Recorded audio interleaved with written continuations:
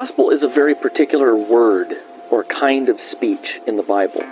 From Genesis to Revelation, the gospel is God's promise of a son who will crush the serpent's head, forgive the sins of his people, raise them from the dead, and give them everlasting life solely on the basis of his grace for the sake of Christ.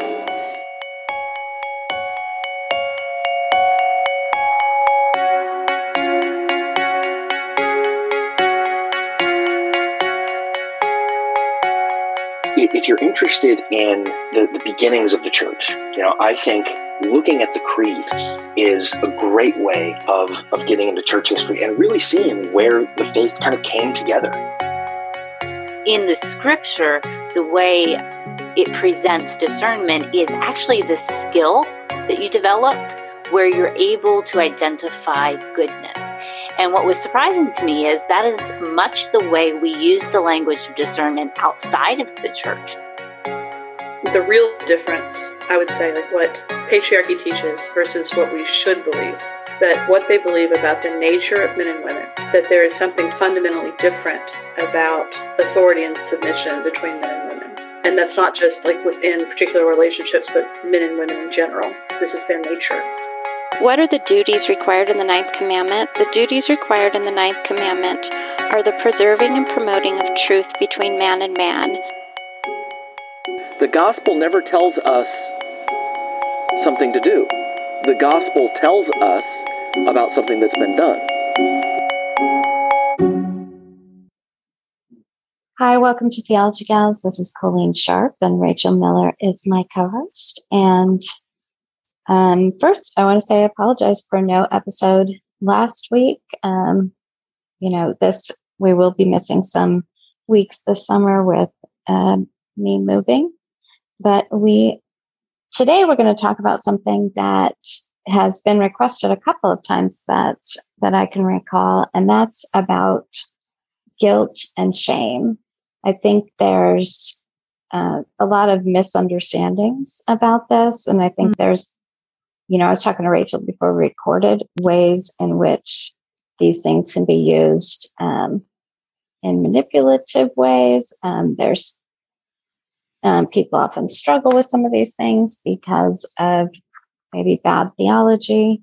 So I think it's good to have a good handle of guilt and shame. And one of the things, I was listening to something recently, and it was a podcast, and two girls were talking, and one of the things they talked about is how often sometimes people use guilt and shame interchangeably, but they are two distinct things and mean specific things. So I'm just going to start with the Bible dictionary.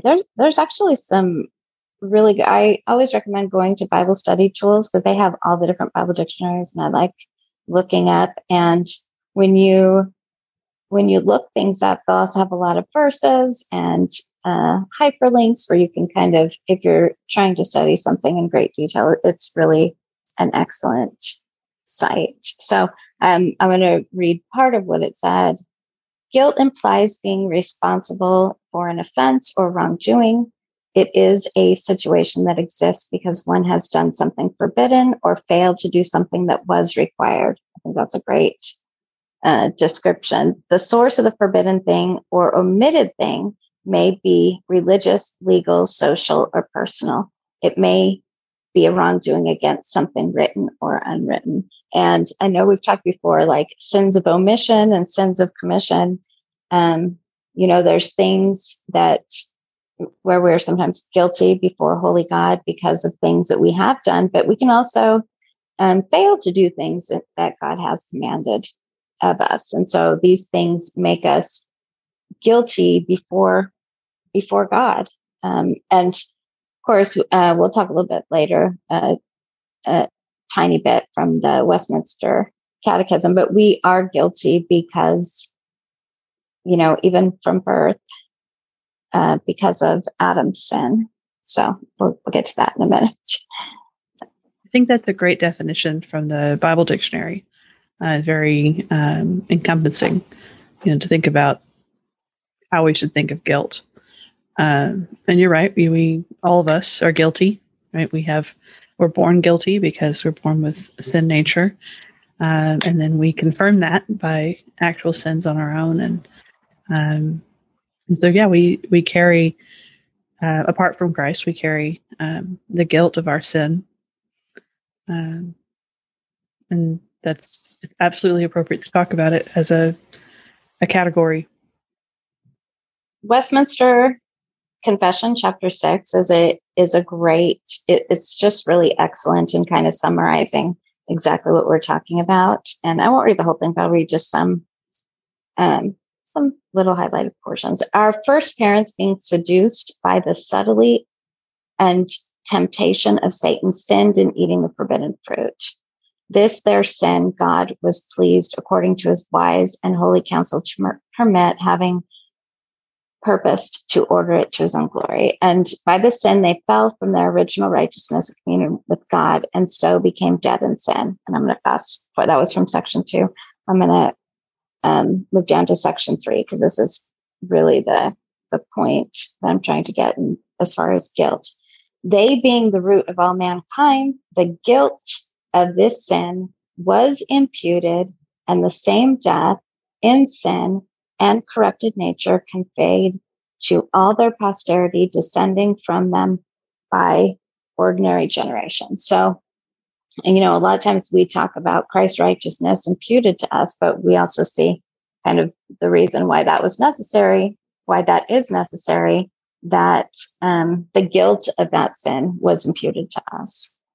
And so you can kind of see this picture. I'm very visual. See this picture of this. So we have the sin imputed to us, but then the good news being Christ's righteousness imputed to us, which we will get to. So guilt is something tangible. I know people often say, "I feel guilty," and I think sometimes that's a confusion with shame, which I guess you can feel guilty. I feel guilty because I am, I suppose. I don't know. What do you think?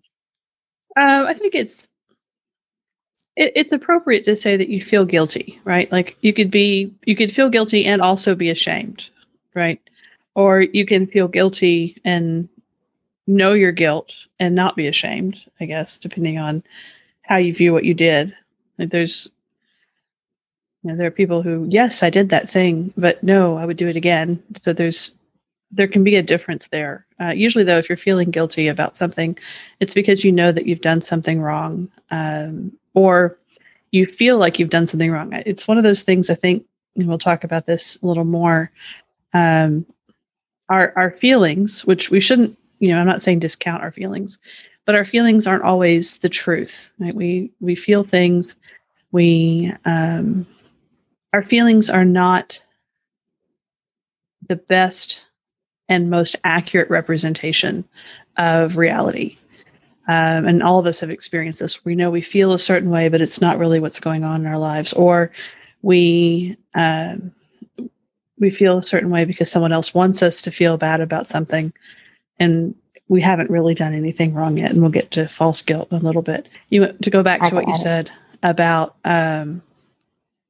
is it appropriate to say, you feel guilty about something? I think yes, it is absolutely appropriate. There are times that we are guilty and we should feel guilty about it, and of course, there are times that we feel guilt over something that is a false guilt that's not really ours. Yeah, one of the things Rachel and I've talked about several times before is Christina Fox's book, Heart Set Free, and I was thinking about that book and the Psalms of Lament.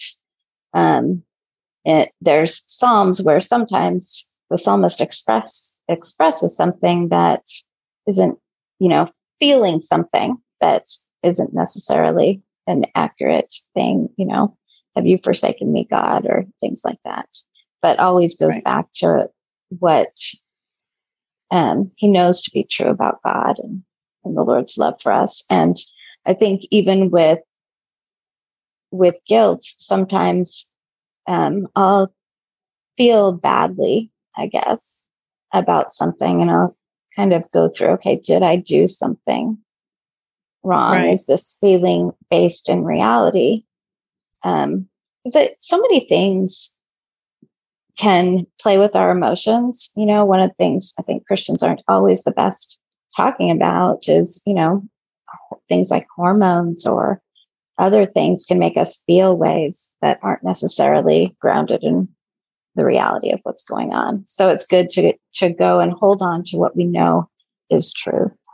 Right. I think that's a good one to point out about, sometimes we feel like God is distant, but we know, from Scripture that He's not, or we feel like, we're a failure, or we've, messed things up and can never be fixed. And, those are things that we know objectively aren't true. Like we know that we are loved from Scripture.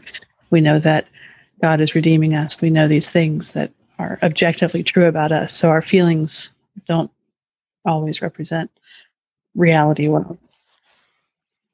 Yeah, that's very true. And I've experienced that a lot. Mm-hmm. Sometimes I got to step back and be like, okay, why am I feeling this way? Is there a reason I'm feeling this way? Mm-hmm. I've also had, experiences where I think the Lord in His work in our lives, maybe I've been short with my kids all day and I'm just going on and justifying being short with them. And then I will feel that conviction because of the Lord's work in our lives, because He's sanctifying us, because He's working in us.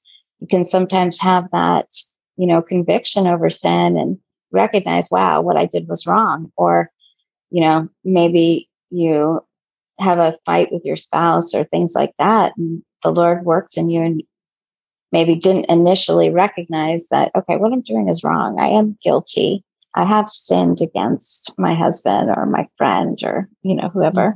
And, you recognize that and you go to them like we talked about in the repentance and forgiveness episode. One of the other aspects, and you're talking about from the Westminster Confession in that chapter 6, I don't think you read the last one, which is that. No, I didn't. I only read the first 3.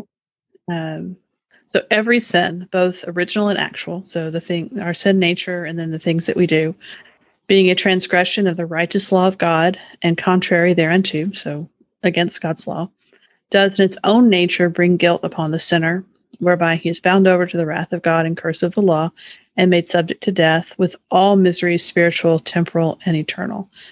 So, going back again to that definition of guilt, this is the guilt that we're all born with, that we live with as sinners.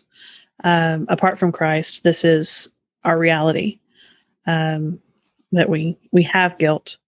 And I think, talking about the feeling guilty over it, very often that is a work of the Spirit in our lives to prick our conscience, to bring to mind the things and the ways that we have disobeyed God, or that we are not honoring God in what we are doing, so that we can repent and we can ask for forgiveness and restore relationships and do all the things that we talked about in the episode on forgiveness and repentance. And, I think that's one of the ways that we can look for whether or not the Spirit is working in the lives of our children, is to see them own their behaviors and say, Mom, Dad, I did this thing, or go to my brother or my sister and say, look, I did this thing I shouldn't have, and please forgive me. Now, some kids come much more sensitive to doing things like that than others, just by their personalities. Some are very easily, I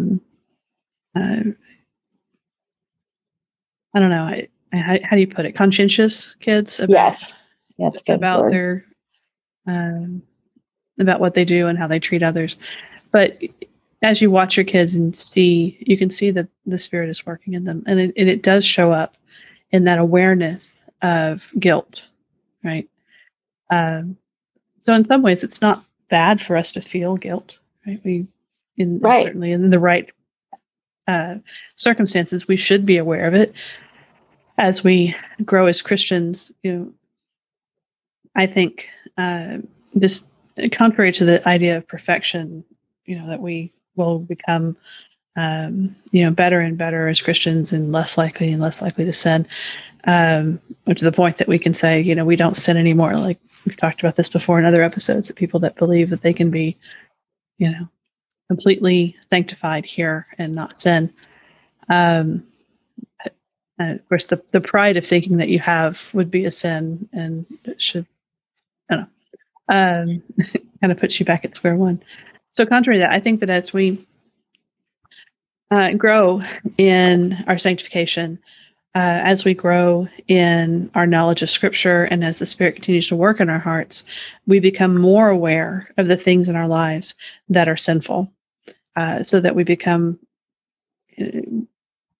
quicker to notice the places and the ways where we are sinning, or ways in which we have hurt somebody or disobeyed God, and quicker to come to repentance and to ask for forgiveness. But I think there is a growing awareness of the weight of our sin and who we are as sinners, that leads us to rely more and more on Jesus and His righteousness. Yeah, I have seen so much just even in my own life, the more, and it's because of the Lord's work in us and our sanctification, that, the more I grow, the more I see my sinfulness and how much I fall short of God's glory. Mm-hmm. I think that's part of sanctification too, where, things I maybe didn't even think about before, I'll feel convicted and mm-hmm.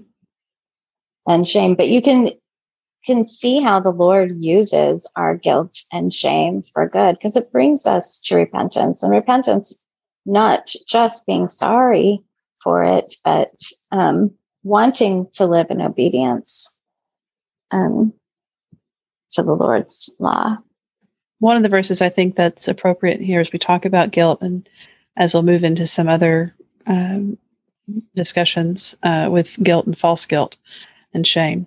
The scripture from 2 Corinthians 7 says, "For godly grief produces a repentance that leads to salvation without regret, whereas worldly grief produces death." And we've all seen, the difference between, recognizing that you have sinned and realizing that you need to confess your sin and go to Christ over it, and then also go to the person and make peace with them, ask for forgiveness, versus the kind of worldly sorrow or worldly guilt and grief that you're sorry over the consequences, you're sorry you got caught, you're sorry for yourself, you're sorry, all the things that don't lead to repentance, but lead to, more condemnation for and even self-justification for your sin. And those are, very different forms of guilt and grief over sin. And we'll see, like from Scripture, someone asked the question on the Facebook group and asked about Judas. And I would say that whether or not he was forgiven. And I would say that looking at what Scripture says and what Jesus says in particular about him, that whatever he was feeling was much more that worldly grief that produces death. It was not repentance, but he may have been sorry for the result of what he did. He was sorry for himself. He didn't like the way things went, but he was not repentant for his sin. And I think Scripture is pretty clear in how Jesus talks about him. That would be a good example of the difference. And when you were talking about earlier, Rachel, about our children, and this is a daily thing, especially when you have young children. Okay, what you did was wrong, and a little kid will get upset that there's consequences mm-hmm. for the action. But the other thing I had instances with my children where they maybe did, like my son sneaking some ice cream without permission, and mm-hmm. and then coming to me, I think of my son was like 10 years old, and he came downstairs weeping. I have to tell you what I did. I can't go to sleep until I tell you what I did because I feel so bad for it, where you see the difference between, they get caught and they're like, well, I'm sorry, Yes. not and the fighting against any consequences for that thing that they did wrong, versus when you really do see that sort of, guilt weighing on them and that sorrow that comes, I think, in large part because of the Lord's work in our children. So I think those are kind of tangible examples when you see those situations with your kids. Mm-hmm. So let's talk about shame and how that's different. And shame, there's so much. We're going to talk after we talk about what shame is. We're going to talk about how these can be, guilt and shame kind of used against people and used to manipulate and things like that. But there is a good shame also. And I was looking up just the rate. I was kind of curious what the regular like Webster's, or I don't remember exactly if it was Webster's dictionary, would say. So I found a painful feeling or humiliation or distress caused by the consciousness of wrong or foolish behavior. But the Bible dictionary said, shame is a consequence of sin. Feelings of guilt and shame are subjective acknowledgments of an objective spiritual reality. I thought that was really well described. So you feel shame for because you're guilty. I guess I would say it like that. We've all had, as Christians, we've all had those instances where we feel shame for the sin that we have done. And that is the good kind of shame. You shouldn't live in that shame, but the good kind of shame that brings us to repentance, that brings us before God, sorrow over our sin. Well, even actually think of Adam and Eve, and it talks about the shame that they hid because they felt shame. You see it in Psalm 51, where David comes. He sinned against God. This is after he had sinned with Bathsheba, or after he had. I'll go with that.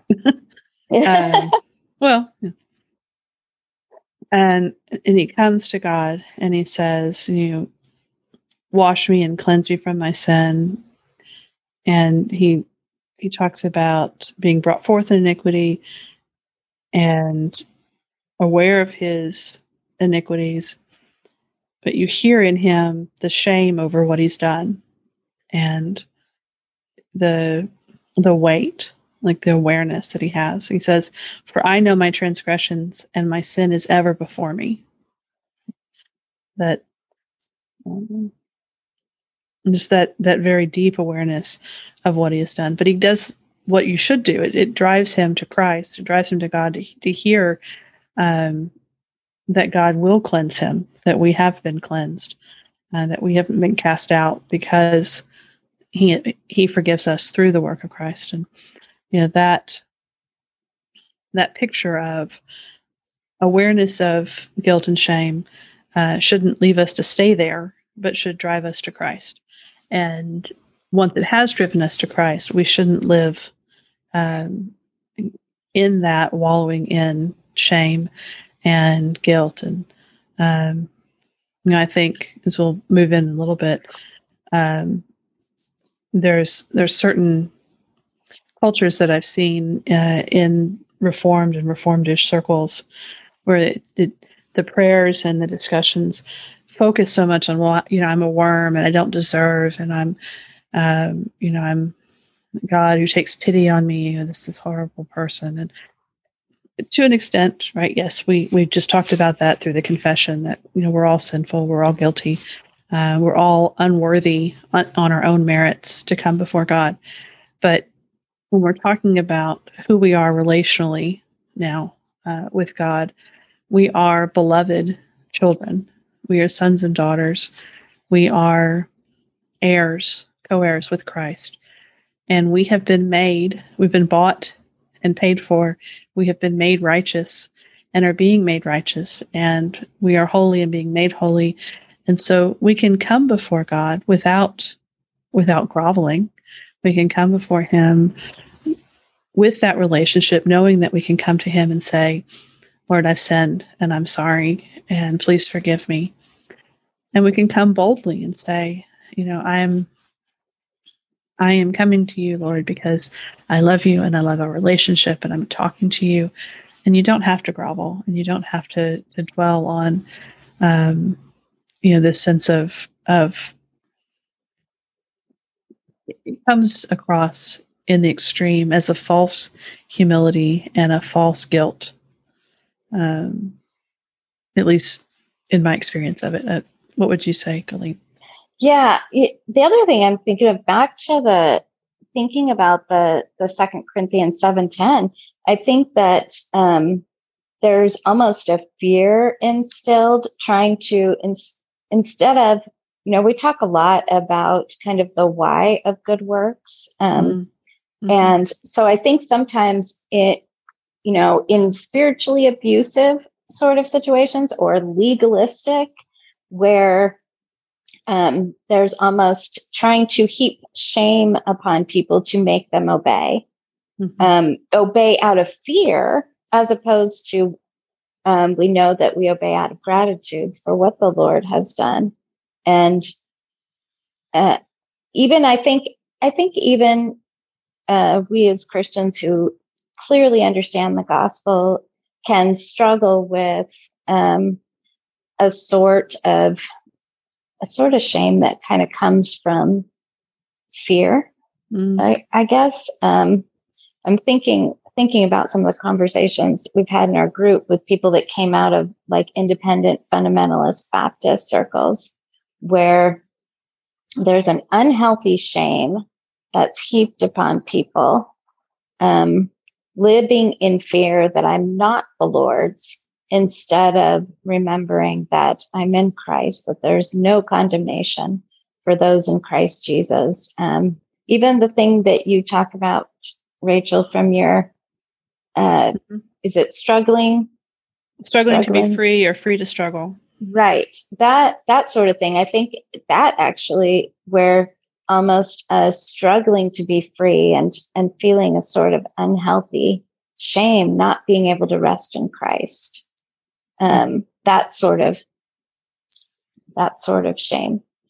It also, you talk about manipulation, like, wanting you to feel a certain way so that you'll obey. But I think there's also a sense of manipulation, wanting a certain emotional response, right? So if you get like going back to revivalism and the ancient bench and, putting people in the hot seat and making them feel guilty and weighing it on them so that you get a reaction. Right. And it's not just about obedience, because that's that too. But there's also this other emotional reaction that some circles, some cultures are trying to get out of the congregation. And they want you to feel constantly guilty and not enough, so that you go to them so they can tell you what you need to do to make it right, whatever their list of things is that will make you right.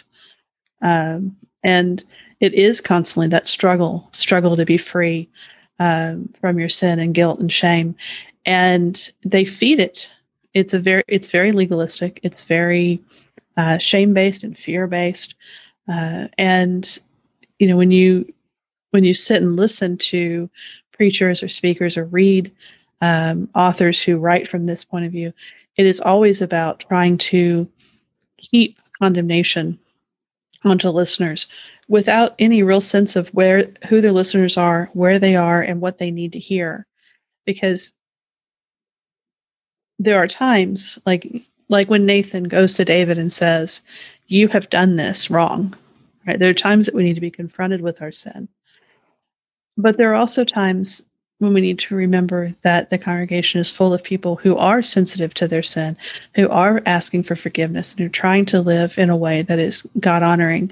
And what they need to hear is is more gentleness and more gospel, and the law in the right way, not the law in this shame and guilt and manipulative way of forcing you into certain emotions or ways of behaving. Yeah, there is, even in our, I would say, not even in our circles, and where there's some of that happens, almost like this. You hear about the fire and brimstone. They want people to almost live in fear and shame. At least that's how it seems. And we have a friend that's a Reformed pastor, and he talked about this, that some preachers leave their people in hell. Basically, they leave them with the bad news. And he talks about how he wants to leave people with that. The good news, the hope that they have in Christ, the gospel, what Christ has done for them. But I think that is what happens. We talked a few weeks ago. I think, I'm not sure how long ago it was, but there was a legalistic teacher that was like, do this, do this, do this. And somebody said to this teacher, you never talk about the gospel. You never talk about our hope. And this teacher said, oh, well, I'm talking to Christians and they already know. But we need to be reminded. I need to be reminded every day. Otherwise, I'm just left in hell, basically, in the bad news that the wages of sin is death. That only half of that message, forgetting, but the free gift of God is eternal life. Absolutely. And it leaves us either, as believers, it leaves us either in despair, right? Because the weight of our sin is so great, or it leaves us in pride because we think, well, I'm good today. Like, I've done okay. Like, I'm proud of my abilities to keep these laws that I've made for myself. Right. And well, it is, because we really look at, you're going to look at scripture, we can't keep all those. So we've made our own list, and I've kept mine. So I'm good, and I'm in a good place. And, but without the gospel, which is the good news, both that we have been saved, but it's also the news that we can't save ourselves. Right? This news of the gospel, it's been done for us because we can't. That is the good news. There's a reminder of who we are and why we need Christ. And it humbles us, and it lifts our gaze. Yeah, there was in the Bible dictionary, I really liked this quote when it was talking about guilt and shame. And it says, distinguish between the subjective sense of debt, which may be fed by groundless fears, and the objective guilt of sinners before God, with which the Bible is concerned. And so there's so many instances, as I was thinking about this week, where there is this subjective, sense of shame that's not grounded in reality. You can have these groundless fears, and you even see people that have been sinned against that feel shame, and that's not a good sort of shame. I think many people have struggled with it, especially in people that have been victims of various kinds of abuse, of any kind of abuse, that they can sometimes struggle with a sort of shame that, because of the way they've been manipulated and abused. The abuser does that by design to put their victim in a sense of shame and guilt that isn't grounded in reality. I mean, that's across the board for all the types of abuse, and including spiritual abuse, right? That if they can keep you stuck in afraid and in this wrong sense of false guilt and false shame, then you rely on them, either physically, spiritually, financially, emotionally. And they become the ones that you have to go to in order to get right, or to stay right, or not get in trouble. And it's extremely manipulative. I know we've used the word several times, but it is extremely manipulative. And I think it's important, especially for those of us who are believers, right? If you have, this, as the verse says in 1 John, if we confess our sins, he is faithful and righteous or just to forgive us our sins and cleanse us from all unrighteousness. If we have confessed our sins, and I don't mean if you have said to the Lord, like named every single sin that you can ever think of, if you've forgotten one, then you're in trouble. I'm not saying that, but I'm saying is if you are in a relationship with the Lord because you have confessed your sins and you are trusting in Christ alone for your salvation, then our sins are forgiven. The ones we've already done, the ones that we've forgotten that we've done, the ones that we'll do tomorrow, all of them have already been forgiven. And so, as the verse in Romans 8, there is no condemnation for those who are in Christ Jesus. So when we are feeling guilty, when we feel ashamed, it's appropriate to stop and say, why? Why am I feeling this way? What am I feeling it about? If it is legitimately about a sin pattern in your life that's current, that you have never confessed, that you have not made right, that's going on right now, then confess your sin. And if it comes up again and it's something else that you have confessed, and it's in your past, and it's something that just weighs on you because every now and then it comes up again, and you feel ashamed again and guilty again, it is a right and proper thing to look at that and say, I have already confessed these sins. I have already been forgiven of these sins, and I don't need to live in guilt and shame over these anymore because I have been set free. And so I think it's just important to recognize that when we feel a certain way, when we're feeling certain ways, we need to stop and assess why it is and whether or not it's legitimate or if it's a case of someone or something that is putting false guilt on us. I fully believe when Scripture talks about the evil one as the accuser, I believe that he threatens our peace and our sense of assurance by bringing to mind things that we have done in the past and making us feel bad and guilty and ashamed. Oh, no one, if people knew this about you, if people knew whatever this thing is that's your hidden shame, then, no one would trust you and no one would love you. And God couldn't possibly forgive these things.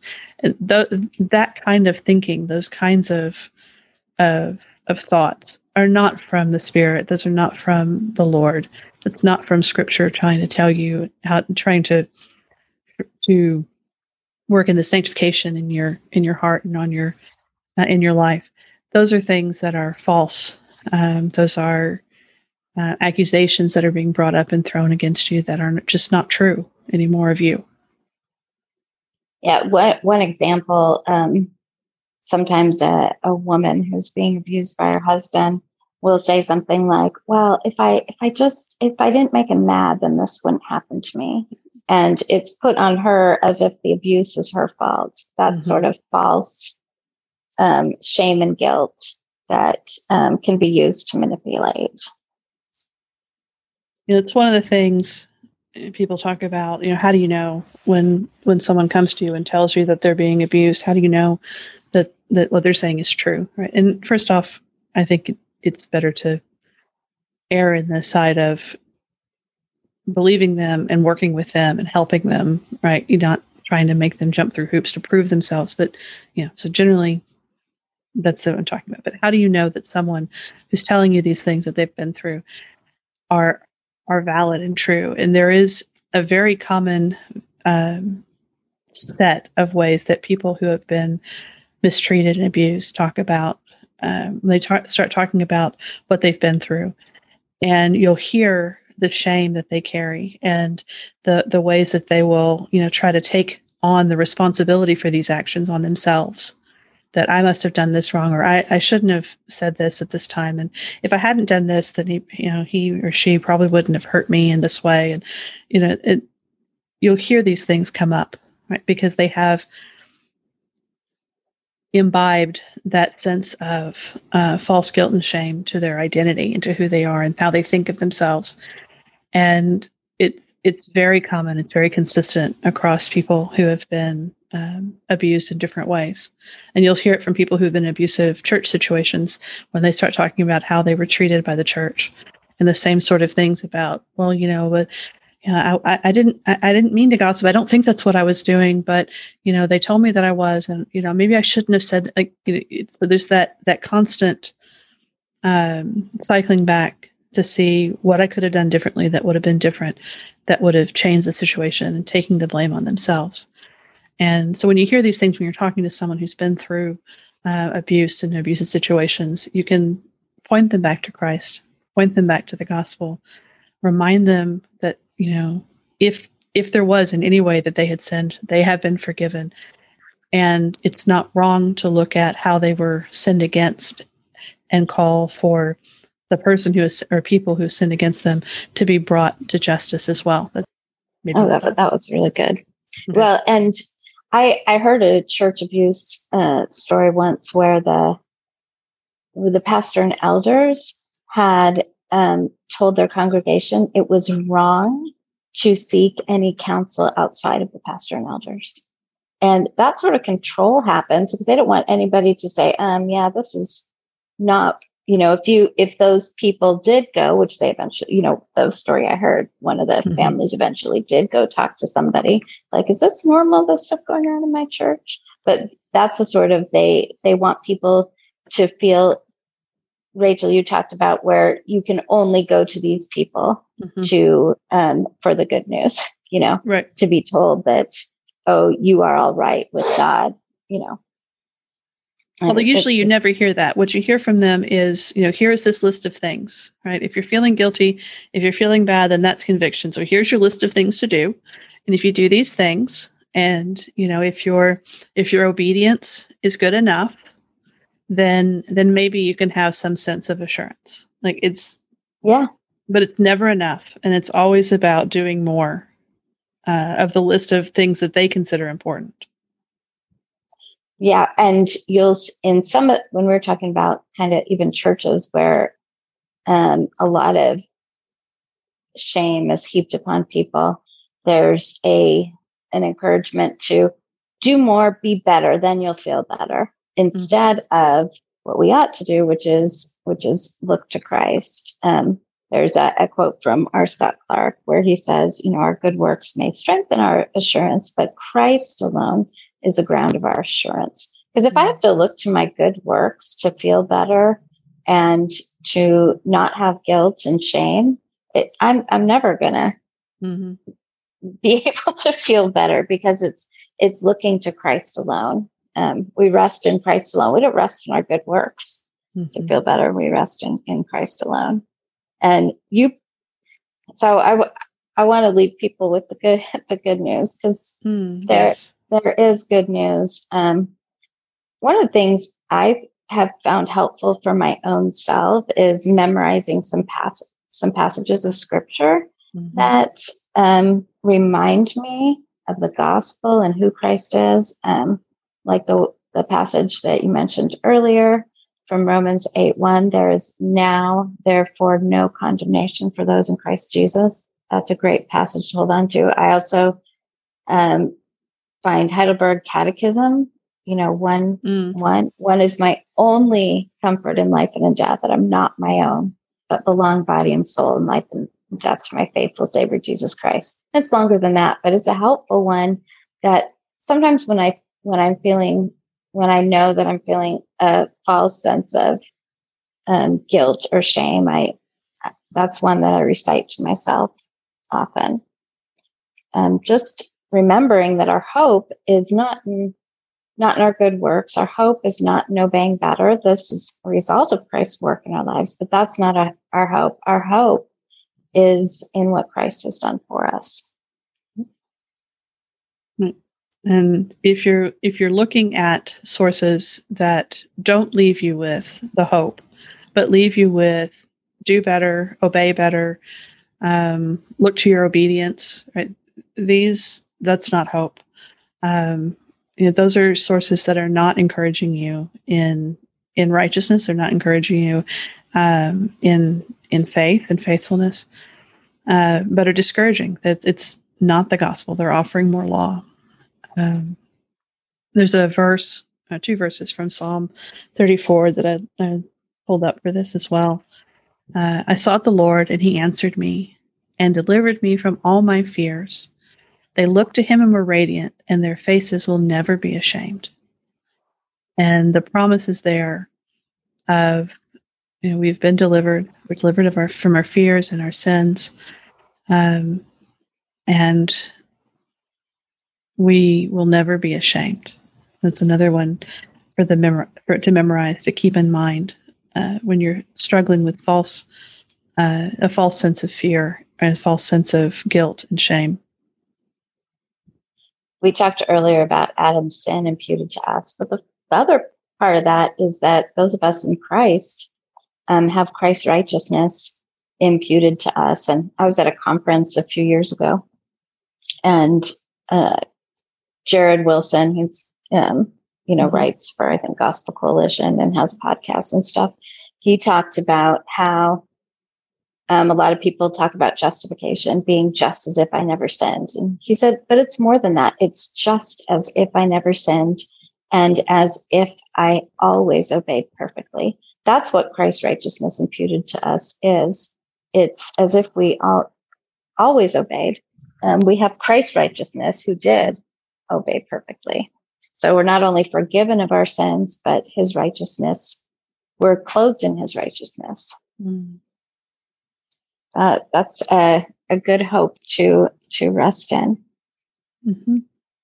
Yep. That's the verses about, that God has removed our sins from us as far as the east is from the west, right? That he will remember them no more. He doesn't hold them against us anymore. And that when he looks on us, he sees Christ's righteousness. And that is great hope. And that is the cure for false guilt and shame. Amen. I think that's a good place to end. I'm going to make one other recommendation, and we talked about this a few months ago, but I think one helpful book is Gentle and Lowly by Dane Ortland. In an odd sort of way, even though that's not specifically what it's about, I think it's a good book. I think sometimes people that have been in legalistic churches, struggle with seeing Christ that way. Mm-hmm. There's almost, an idea where it's portrayed like God is always angry at us, or God is always they portray God as the righteous judge, which that is true also, but there's no emphasis on the gentle and lowly and who Christ is. So I'll recommend that book, and thanks for joining us. We'll see you next week.